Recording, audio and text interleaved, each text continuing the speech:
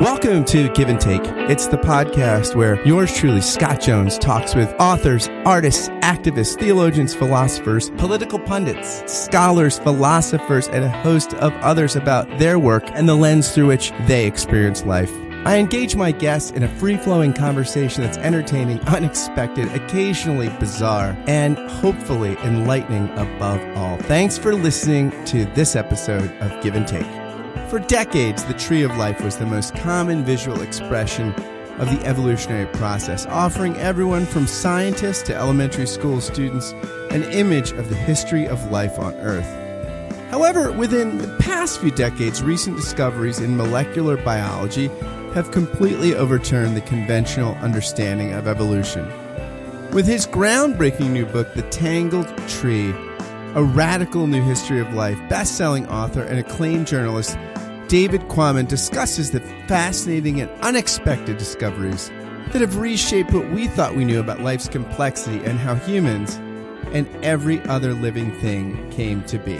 David Quammen is the author of 15 books, a contributor to numerous periodicals, including National Geographic, and in May of 2016, wrote the entire text of the issue of National Geographic on the greater Yellowstone ecosystem, the first time in the history of the magazine that an issue was single-authored. David shares a home in Bozeman, Montana with his wife, Betsy Gaines Quammen, an environmental historian, along with 2 Russian wolfhounds and a cross-eyed cat. He is a great guy. His book is fascinating, and we had a great conversation about it. I give you David Quammen. David, welcome to the podcast. Thank you. It's great to be with you. You have been writing about science for years, but you didn't start writing about science, right? You were that wasn't your initial sort of literary track that you imagined yourself going on, right? Yeah, no, that's right, Scott. Do you prefer Scott, by the way? Scott is great. There's not much you can really do with Scott so you can't really shorten it, you can't really lengthen it. You don't really do much with it. Anyway, you're right. Yeah, I started as a fiction writer. The first published book that I did was a novel back in 1970. I was a young man, an autobiographical novel about friendship between blacks and whites on the west side of Chicago in 1968 when things were tense and hot. And then I paid my dues between my first book and my second book rather than before my first book. Spent 13 years between book 1 and book 2, tending bar, waiting tables, working as a fishing guide, working as a ghostwriter, and discovering nonfiction. Discovering it first as a reader, that it can be not just fascinating and informative, but artful and artful, let's say, and creative. I don't create facts, but I create shapes with facts. And then I started doing nonfiction for magazines, mostly about the natural sciences, and then eventually books. And I'm going to close my email program so we don't get any bongs. Bongs, yeah, those are good to avoid. Boings, I mean. Boings, right. Bongs. Depending on what state, bongs are more dangerous. But your most recent book is The Tangled Tree, a radical new history of life. And your book starts with Darwin and this idea that you talk about in various notebooks. He had these sketches about how life evolved and the common origins. And this isn't a new idea. This is, you point out, you can find this idea of the tree of life in the Bible and Aristotle, or everything in Western thought at some point goes back to Aristotle. Yeah. But, that Darwin, with his sort of research in the Galapagos and other places, was working on this idea of this way life originated from a common source at the trunk of the tree and out sort of from the branches into different species, right? And we settle on this kind of picture of heredity, right? The traits get passed on and variance, mutation. And then he reads Malthus, right, in economics and figures out that, well, nature's red in tooth and claw and scarcity. You put those 3 things together, right? Heredity, variation, scarcity, and you get how we go from one origin at the trunk of the tree to all the species we think of, and as we look around our planet, right? Right. And Go ahead. Oh, no, go ahead. Yeah. And he makes this little stick figure drawing. This is 1837. He's just back from the voyage of the Beagle. And he's got this idea that species change, lineages evolve over time. He doesn't know how. And he's calling it transmutation, what we now call evolution. But the idea that lineages of animals and plants and other creatures can change over time, and that they have all originated from one or very few common ancestors way in the deep past. So he draws this little stick figure in his notebook, his secret private transmutation notebook, of a tree, trunk, divergent. Maybe I can even, I don't know if this is worth trying, but Yeah. You actually, that you have that in your book. Yep. Yeah. So he draws that, and he writes above it, "I think," meaning I think this is what happened. I think this is the history of life, the shape of the history of life.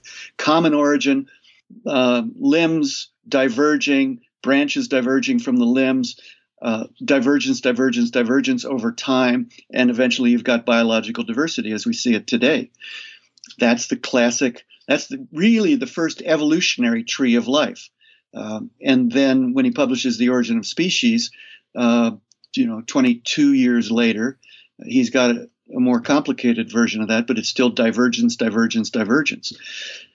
That was what we had. And throughout most of the 20th century, as neo-Darwinism, what they call the modern synthesis of evolutionary thinking, grew and became more persuasively confirmed and more elaborate and more detailed, including modern genetics and paleontology and developmental biology, all these things synthesized together. That is still what we had. We had the tree of life, trunk, limbs, branches, divergence. What my book is about, and the reason it has the title it does, The Tangled Tree, is this revolution that it didn't destroy that understanding, but it added to that understanding. It challenged that understanding by showing that divergence is too simple. And there's also these phenomenon where lineages have come together. Genes have moved sideways across boundaries from one species into another, even from one kingdom of life into another, so that the tree is tangled. Some of the limbs grow into one another, a phenomenon that you don't see in living trees on planet Earth. And this all began in the 1970s, and it's still going on, drastically changing how we understand the history of life. Yeah, and for instance, there are instances where children are conceived with three parents right now, right? Where you have maybe there's some genetic problem, and so they'll take an egg. And I was reading about this recently, where there's some sort of genetic disease predisposition in the egg.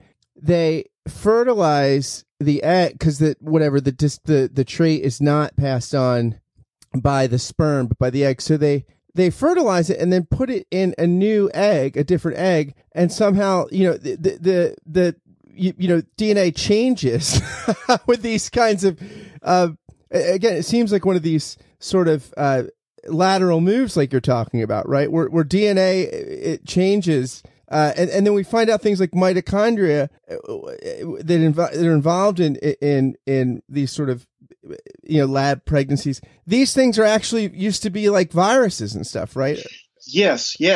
And I've heard a little bit about that three parents phenomenon, but I haven't researched it, so I can't talk about that in any detail. But you're absolutely right that what we're discovering is that there are natural equivalents of this. This has been going on. Now, a simpler version is, people talk about genetically modified organisms, like some people in a lab are going to take a gene from a jellyfish and put it into a tomato for some purpose. It's going to give the tomato some sort of frost resistance, or maybe resistance to a pesticide used to kill weeds or something like that. And genetically modified organisms, we know this is controversial. This is a hot topic. And some people say, well, that shouldn't be done because you're going to create some sort of a Frankenstein monster. Other people say it shouldn't be done because it's not natural. It doesn't happen in nature. But now what we realize from these discoveries that I describe in the book is that it does happen in nature, and genes do move sideways from one kind of creature into another and establish themselves in certain cases. It's not common, but it's consequential in the genomes of the new creature, so that the genome contains a gene that did not come down to it vertically through the endless chain of ancestors and descendants, parents and offspring, but came in sideways by some form of infection and became part of the genome. Yeah, and you know that this happens all the time, and most where this process of this sort of horizontal splicing, this horizontal development happens all the time in something most people are familiar with a little bit in the news, in these sort of things that bacteria that are resistant to antibiotics, right? When we have, which is what everybody gets afraid of, right? People are using too many antibiotics, and bacteria get too used to them. But it doesn't require a bacteria to sort of have ancestors and keep, go evolving. That bacteria that are in close proximity can sort of swap notes and develop immunities, which is just astounding. That's what we understand now. Yeah. The old picture is that, a strain of bacteria might become resistant to an antibiotic through slow incremental mutation, little changes, letter by letter in the genetic code. And then as they change the mistake in copying their DNA, natural selection works on them. The fittest survive. So the fittest versions of the bacteria emerge, and they are resistant to this particular antibiotic. That's classic Darwinian explanation for antibiotic resistance. Well, that still happens, but what we now understand is that once that resistance has evolved in one strain of bacteria, that can be passed sideways instantaneously to a completely different strain of bacteria, and that's why the problem has spread around the world so quickly. Horizontal gene transfer of genes for resistance to antibiotics. So you've got bugs like MRSA. A lot of people have heard of MRSA, MRSA. It's one of these superbugs, killer bacteria. Yeah, you wind up with people just die like after very short periods of time, right? Exposure people are dying in hospitals. Bacteria.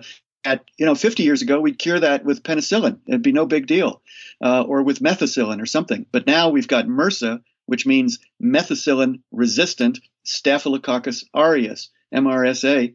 And it's resistant to multiple antibiotics, and it's capable of passing that resistance sideways into a completely different into E. coli or Salmonella or some other kind of bug, and making that bug resistant to all of those antibiotics at once and not by incremental mutation. And that's one of the kinds of things that Darwin and 20th century neo-Darwinism did not foresee. Now, you started this book. I mean, it's interesting because this is a book that you not just tell the story of Darwin and subsequent developments, but you sort of profile certain scientists. And one of them that comes to the forefront is from Urbana, Illinois, right? I mean, he becomes a sort of central figure in this project. I mean, how did you stumble into this project? It's a pretty ambitious book. I mean, my sense is you didn't whiteboard this one day and start Googling scientists, right? Like, there's not No, this happened. This snuck up on me very gradually. In 2013, I was finished with a book about Ebola and other emerging diseases, and I was looking for my next book project. And I happened to read something about this phenomenon we've just been talking about, horizontal gene transfer, genes moving sideways across species boundaries. Now, I had written probably 3 books about evolution by that point, and I had never heard of this. So horizontal gene transfer, sideways movement of genes. Wait, what? No, that's not possible. So when you say what, in your mind, this is a game changer. You've written a few books on evolution, and you're thinking, wait, how did I not know this? How did I not know this? And how does this square with other things that I've learned that say that genes do not move sideways into genomes, that genes come down vertically from parents to offspring? And I knew 3 or 4 different reasons from the history of evolutionary biology why that was supposed to be impossible. For instance, in our complex cells, we animals, plants, fungi, complex creatures, we have these complex cells that have the genome sealed off inside of a cell nucleus. Each cell has a cell nuclei holding the DNA, protecting it from effects from outside so that it's supposed to be impervious to environmental effects. this horizontal gene transfer happens despite that. Yes, there is such a constraint, there is such a boundary, but it turns out that boundary can be overcome.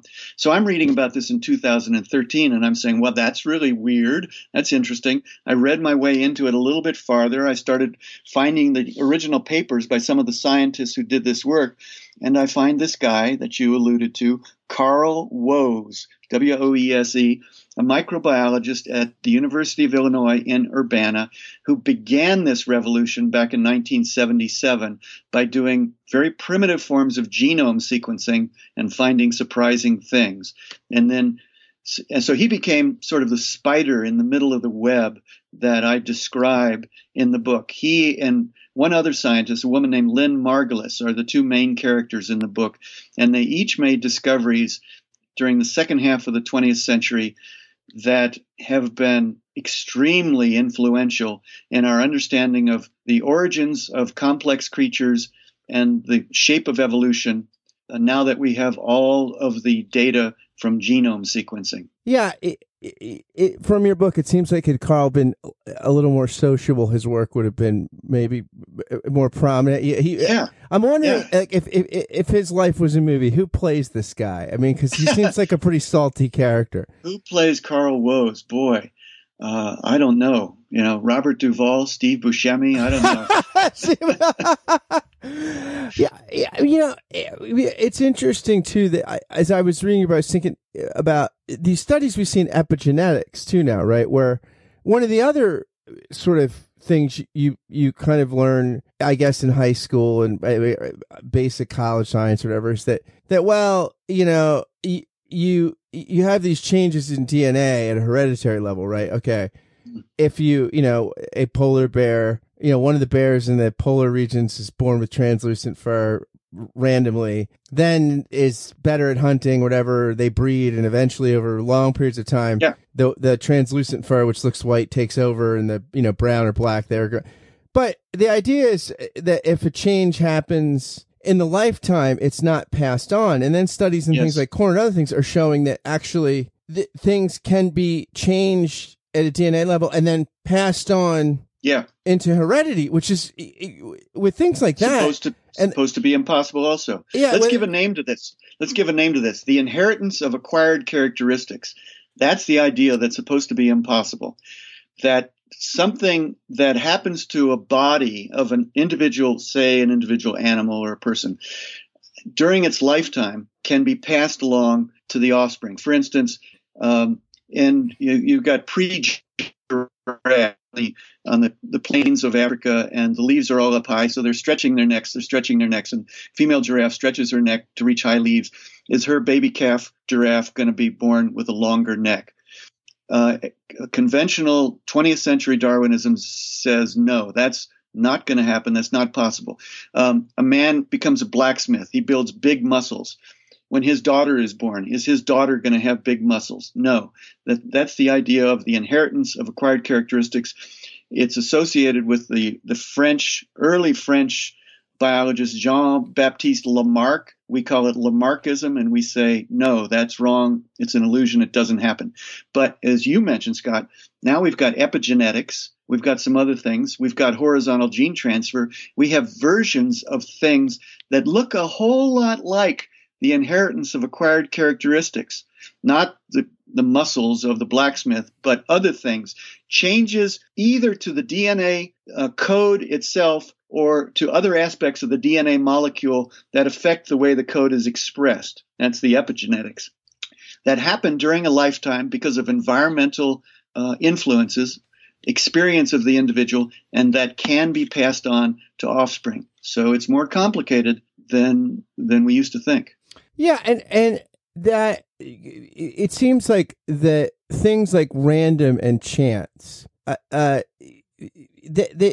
things seem to need to be modified in this picture. In that life seems like it's finding a way at certain times, right? That there seems to be a kind of driving survival instinct or something that seems to drive the evolutionary process in a way that muddies the waters.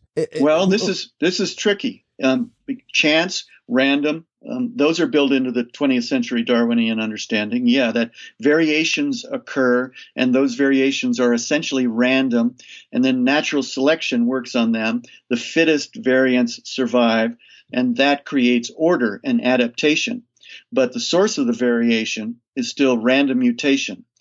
I would say that that's one of the parts of the conventional understanding, in my view, that is not challenged by this new information, because even horizontal gene transfer, as far as we can tell, is probably random. I mean, there are genes being sent out from bacteria all the time, passing into other bacteria.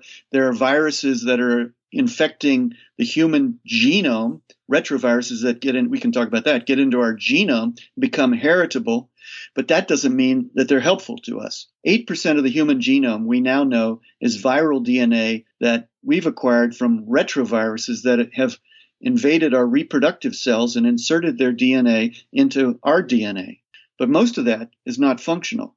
In a couple of cases that I can describe, it turns out to be not only functional, but crucial to successful pregnancy in humans is this one gene that we've acquired and adapted from viral DNA. But, many are called and few are chosen. There are lots of changes, insertions of new DNA, and that doesn't mean that they're leading us toward better adaptation all the time. So when the bacteria that become resistant to antibiotics, that's just they happen to be in close proximity to each other. And how does the gene passing happen? They're just bumping up against each other? Or... Well, with bacteria, there's a particular mechanism, and the experts call it conjugation. And when they're speaking shorthand, they call it bacterial sex.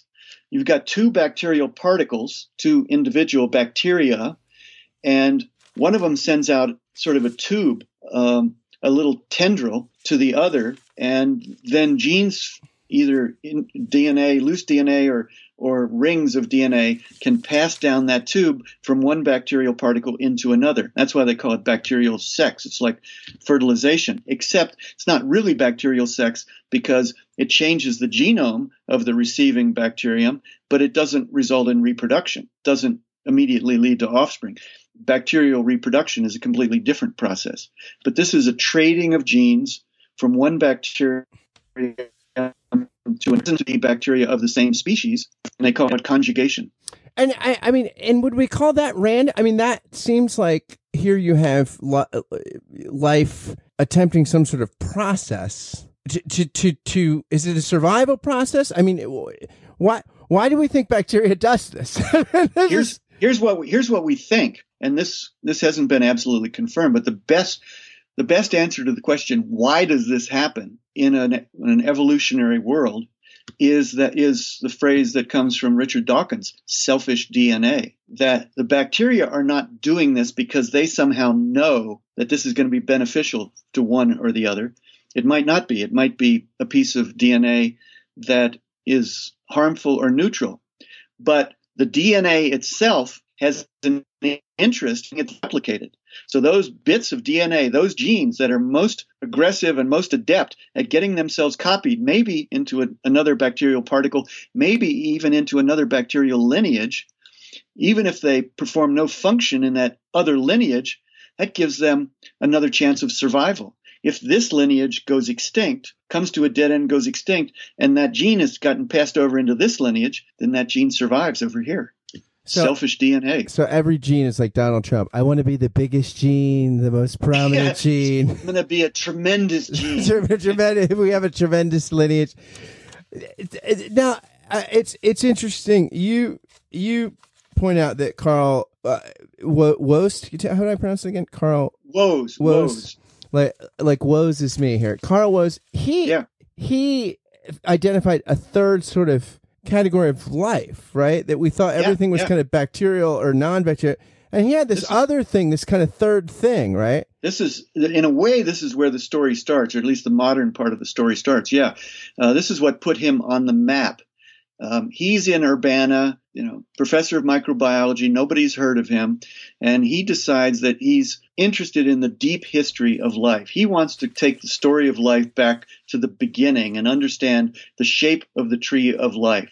How's he going to do that? He's going to do it by sequencing portions of genomes of living creatures and then extrapolating backward and seeing how those different genomes may have diverged from one another in the deep, deep past. And we're talking 3 billion years ago, 3.5 billion years ago. He wants to go back that far to a point when all it was on Earth was microbes, was simple single-celled creatures.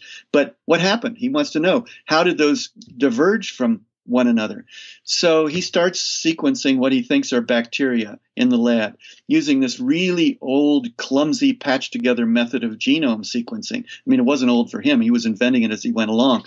Toxic chemicals, explosive solvents, high voltage, radioactive phosphorus. He's using all these things in his lab with his trusty assistants and postdocs and graduate students to sequence portions of the genome of different creatures.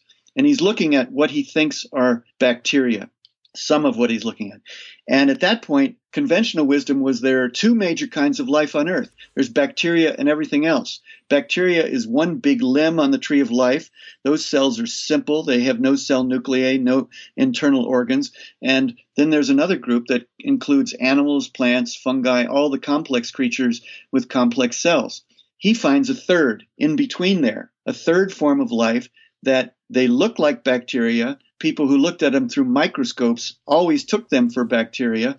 But when he sequenced their genomes, he says, holy cow, these things aren't even bacteria. They're drastically different from bacteria. And in fact, they're more different from bacteria than they are from us, complex creatures. They're more closely related to us. And those things eventually became known as the archaea, a third major kingdom of life. Archaea as in old, archaic archaeology, because it was thought that they might be descendants of the very oldest form of life on Earth. So that was the first big blast in this series of changes. And that put Carl Woese on the front page of the New York Times in 1977.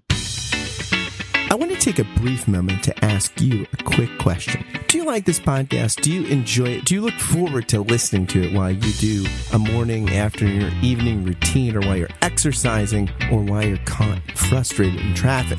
Do you tune into it because of the conversations you find here? If the answer to the aforementioned questions is yes, or even just a solid maybe, would you do something for me? Would you consider becoming a Patreon sponsor of the podcast for just $5 a month or more? It's for a good cause. You can help this podcast and one of the many others I do keep going, and you can help launch several other podcast projects I've got in the works. So I invite you to be a patron through Patreon of this, which I think is an art form you're enjoying and will continue to enjoy.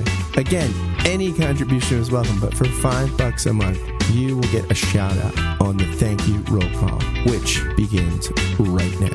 Thank you, David Babico, Ellis Brazil, David Zoll, Sari Graham, Peter Steigerwald, Samantha Blythe, David Norling, Charlotte Donlin, Barry Stewart, Larry Rule, Stephen Lipless, John Schneider, Ben Crosby, Liam O'Brien, Jim Kress, Stephen Rowe, Ben DeHart, Jordan Morsberger, Josh Redder, Jennifer Underwood, Kai Whitpennig, Simone Garabedian, Samantha Konauer, and Jim Kirk. If you want to join these patrons through Patreon, just go to patreon.com/Scott Kent Jones. Thanks again for listening, and now back to the show.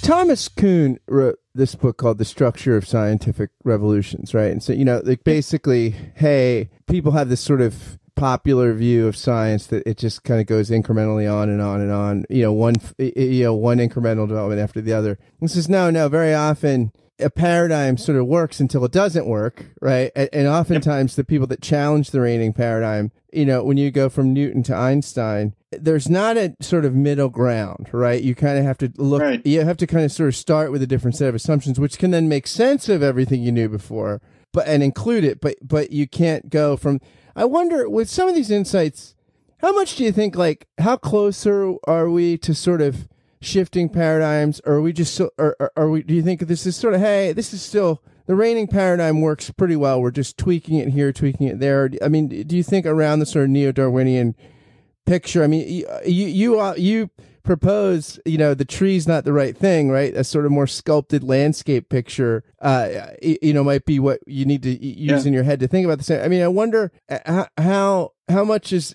there creative tension in the paradigm? Right. That's the right way to think about this for sure. I mean, the Newton to Einstein, I use that analogy with Darwin to Woese. Is it a paradigm change in the sense that Thomas Kuhn described? Well, it depends on how big a change, how radical a change has to be. But I think it's very plausible to say that this is a paradigm change. In some senses, it's an important modification, and in some senses, it's a paradigm change. If your paradigm is the classic tree of life, you have a single trunk, you have branches diverging, limbs into branches, branches into lesser branches, and it's always diverging. Now, you could say that is a paradigm going back to Charles Darwin, and we've depended on that paradigm for understanding the history of life on Earth. This work, it changes that paradigm. That's why my book is humbly subtitled A Radical New History of Life. That tree is not adequate to describe the history of life as we now see it. Is the tree gone entirely? Did we cut down the tree of life? No. We are modifying the tree of life with channels that go between branches, with horizontal gene transfer, with convergence of limbs as well as divergence of limbs. Now, that's a big, big change. But the sense in which we haven't overthrown the Darwinian paradigm is that those changes are changes to the sources of innovation in populations, the sources of variation between individuals. Now we know it's not just tiny mutations that put differences among individuals that natural selection can act on. It's also these big changes, horizontal gene transfer, bringing in whole new stretches of DNA, bringing sizable quanta of variation into individuals and populations. And then natural selection, again, still acts on those. So if your paradigm is the tree of life and the fact that evolution must be incremental, tiny changes, the sources of variation are mutation, then your paradigm has changed. Your paradigm is gone. If your paradigm is, yes, there's variation from one source or another, natural selection works on it, then Woese and Darwin agree, and that paradigm stands. If you were talking to high school biology teachers and saying, look, this is how I propose you tell the story to kids who are like sophomores, like what would you tell them to do differently? Well, I hope that high school biology teachers read this book and that it affects the way they teach evolution. Because this is a book, you don't have to be maybe high school biology teachers are science nerds in the best sense. They're more interested than most people. But I tried my best to write this book for anybody who is curious about planet Earth, life on Earth, and history, including our historical origins. What would I say to biology teachers besides please read my book? I would say use the tree of life as a way of presenting the equivalent to the Isaac Newton history of life, and then use Carl Woese and horizontal gene transfer in fairly simplified form. But I don't think for smart biology students, I don't think you need to condescend too far. I don't think you need to simplify this too far and say, here's the Einstein of biology who has come along and has complicated our understanding. And the tree of life is not just this endlessly diverging thing anymore. We now know that limbs have come together, including the limbs coming together that have created who we humans are, what we are. We are composites. We have bacterial DNA in us. We have viral DNA in us. We have animal DNA in us. We're composites. We're mosaics of influences from different parts of the living world. What have your critics said about the book? I mean, obviously, again, you have people, I've read like Richard Dawkins, really critical, for instance, on, say, epigenetics, right? Like, I mean, I've heard he's pretty Largely because there's things that, I think as a sort of public intellectual, certain people do stuff with that stuff that he probably is reactive to. And yeah. And I mean, have there been significant critics of your work saying, hey, this guy's going too far, he's distorting the picture, Yeah. come on? Yeah.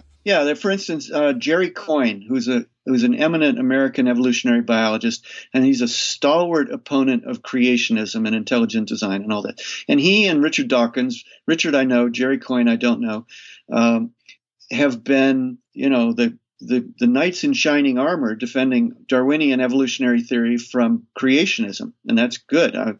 I'm glad of that. Jerry Coyne reviewed my book in, where was it? I think it was the Washington Post, and I haven't reread that review, but my recollection is that basically he liked the book very much and said this is a good explanation for these new discoveries. But then his criticism was that Quammen has overestimated these other discoveries have challenged Darwin. Darwin is still good. Darwin was not wrong. And in defense of myself, I would say to him what I've just said to you in terms of which elements of classic Darwinism have been changed, which have not. Natural selection, I don't question that. And Woese didn't question that. That's still the mechanism, the crucial mechanism. But the origins of variation, we now know new things that are very important things. And I think much more important than epigenetics. I would agree with Richard Dawkins on that. So that would be my response, respectful response, because I think reviewers are entitled to their reactions, their opinions. That would be my response to that, look, I'm not saying Darwin is completely wrong. I'm saying that if you take the tree of life and you say this is a categorical truth, and this is what I say at the end of the book, that's wrong. It's not a categorical truth. It's a good generalization that omits a lot of important detail. Yeah, it's interesting. I find I spend a lot of time talking with people at the intersection of religion and science, and I find when we're talking about physics or kind of cosmology, there's not a lot of animosity, right? You see people in these conversations are often having very collegial conversations. When it comes to evolutionary theory and biology and origins, the tension really heats up. And I wonder, is there criticism because people are worried that any sort of thing that sounds like a critique of Darwin or neo-Darwinism will then be weaponized by intelligent design people or creationist people to say, see, this is a theory like any other theory and it's got tons of holes, and here's an example of somebody that's not even in our tribe and is showing the holes. Right. And that is one of the reasons why the concern is so heated, why the response from good people like Richard Dawkins and Jerry Coyne, the philosopher of science Daniel Dennett, they have sort of been policing the way that these new discoveries are talked about. And if these new discoveries are exaggerated, like you talk about cutting down the tree of life, Darwin was wrong, cutting down the tree of life. There was a magazine that did that. New Scientist did that in 2009, 200th anniversary of Darwin's birth, special issue on these discoveries. And they had a picture of a tree on the cover, and they said Darwin was wrong, cutting down the tree of life. And Dawkins and Daniel Dennett and Jerry Coyne reacted to that and sent a letter saying, what are you doing? You're giving aid and comfort to the creationists. You're going overboard. And that was going a bit overboard. So that's one of the reasons why there is reaction against these ideas. The point is to appreciate how important these ideas are and the ways they fit with most of Darwin's most important ideas, but the way they challenge and revise other parts of the theory. And we can do that. We can do that without having to say there can be no disagreement among people who believe in evolution because there's too much disagreement between us and the people who don't believe in evolution. We can do that. Do you think that science today, like everything else, is falling prey to too much politicization and ideology? I mean, like it's like, gosh, if you go to Chick-fil-A, it's a political decision. If you do that, it seems like every square inch of our daily life is somehow politicized or cast in ideological terms. Is science falling prey to that in the public square? Well, it is. I mean, particularly under this administration. And, we don't even want to go there, I'm sure. But because you want to sell books to Republicans here. I do. A lot of wonderful, curious Republicans out there, and I think that they will find this book interesting. So we're not going to talk politics, but yes, science. Science is intertwined intricately with policy, with political decisions. Scientists deliver their findings, their best findings, to us, to society, to the communities. And then we're the ones who have to make the decisions about how those discoveries are applied, whether it's gene editing and the creation of designer babies or not, climate change. There's a big area of science where the onus is now on society to act on what science has very, very, very persuasively told us. But it's hard because we live in a woefully polarized political environment in this country and in Europe and in a lot of places around the world now, and that's really unfortunate. We need people to be able to talk to each other, despite their differences of opinion on politics and even on morality and theology, and still be able to be a community. Yeah, and I wonder how much I think about things that we don't do in sort of public education or basic education formation. I wonder how much we would be benefited here with spending more time on how to think. Basic epistemology and things like that. How do you know what you know, and how do you examine ideas and assumptions and things like that? And I feel like so many people even graduate college without some basic ability to understand critical thinking. Absolutely. Critical thinking and judgment of evidence and pseudo evidence. I mean, now we have the internet, and there's all this information and pseudo information flying around. If I were teaching in a university, I don't teach at all. I'm a full-time freelancer. But if I were teaching in a university and almost in any department, I would want to teach a course. I think I would probably call it "Shit from Shinola." And I say that on your podcast? Absolutely.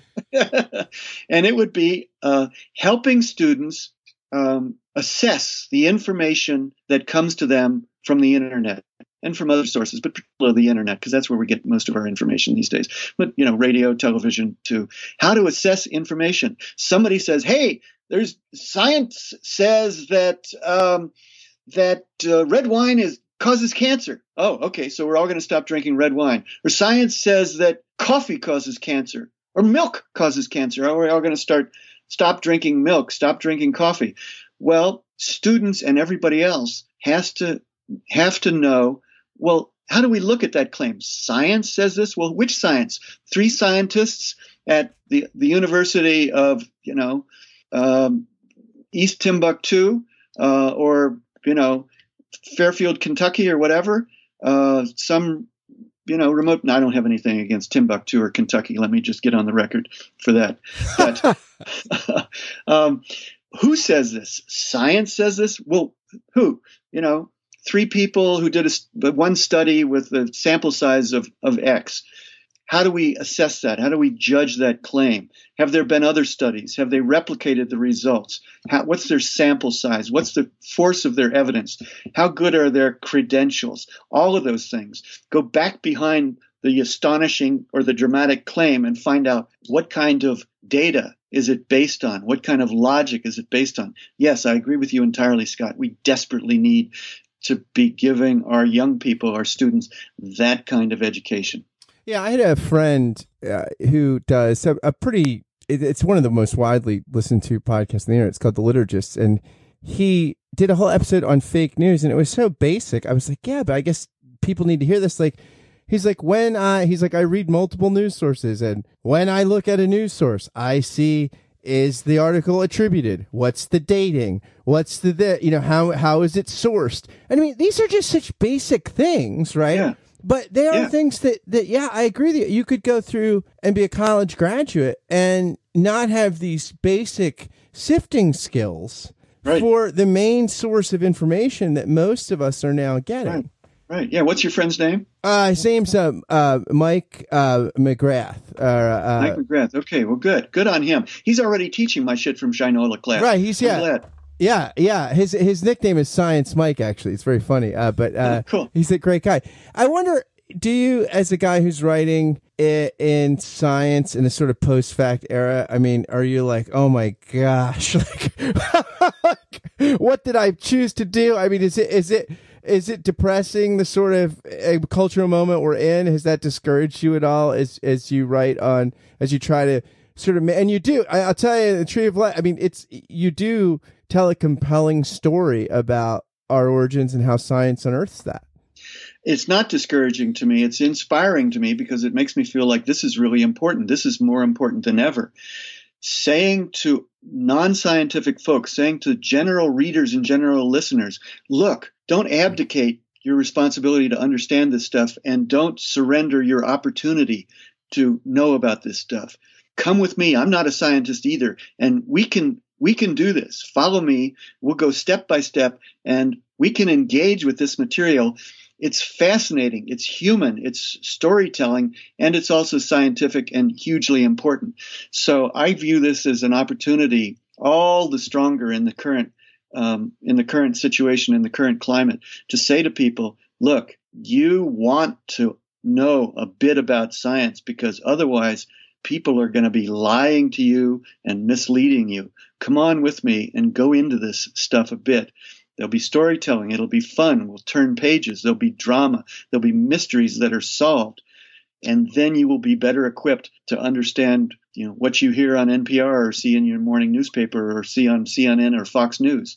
Yeah. And, it's interesting because sometimes I think we view scientists, it's like the medieval priest class, right? Well, they have the secret knowledge or the secret knowledge. Right. And a book like yours shows that, hey, look, wow, if you're, a literate person, you can read scientific journal articles. You can read, like, this stuff is not esoteric and just, it doesn't take a lot. Maybe you might have to get over some PTSD from high school science or something because you weren't that into it or something. But then once you get over that hump, it's actually not as intimidating as you often think. And you'd be surprised how much, right, as someone who's not a scientist, you can learn and like yourself, write about and write about in some sense authoritatively, like without being a research scientist. Yes, absolutely.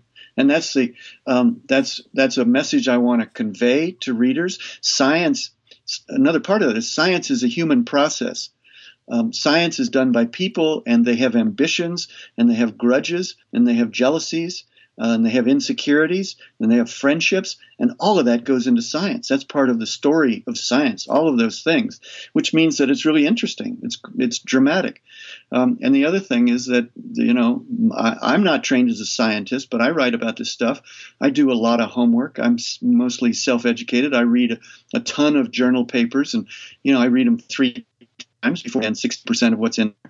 But I'm able to, I hope I'm able to explain it to other non-scientists because I remember what it's like not to comprehend it and how you have to take it step by step and be very clear.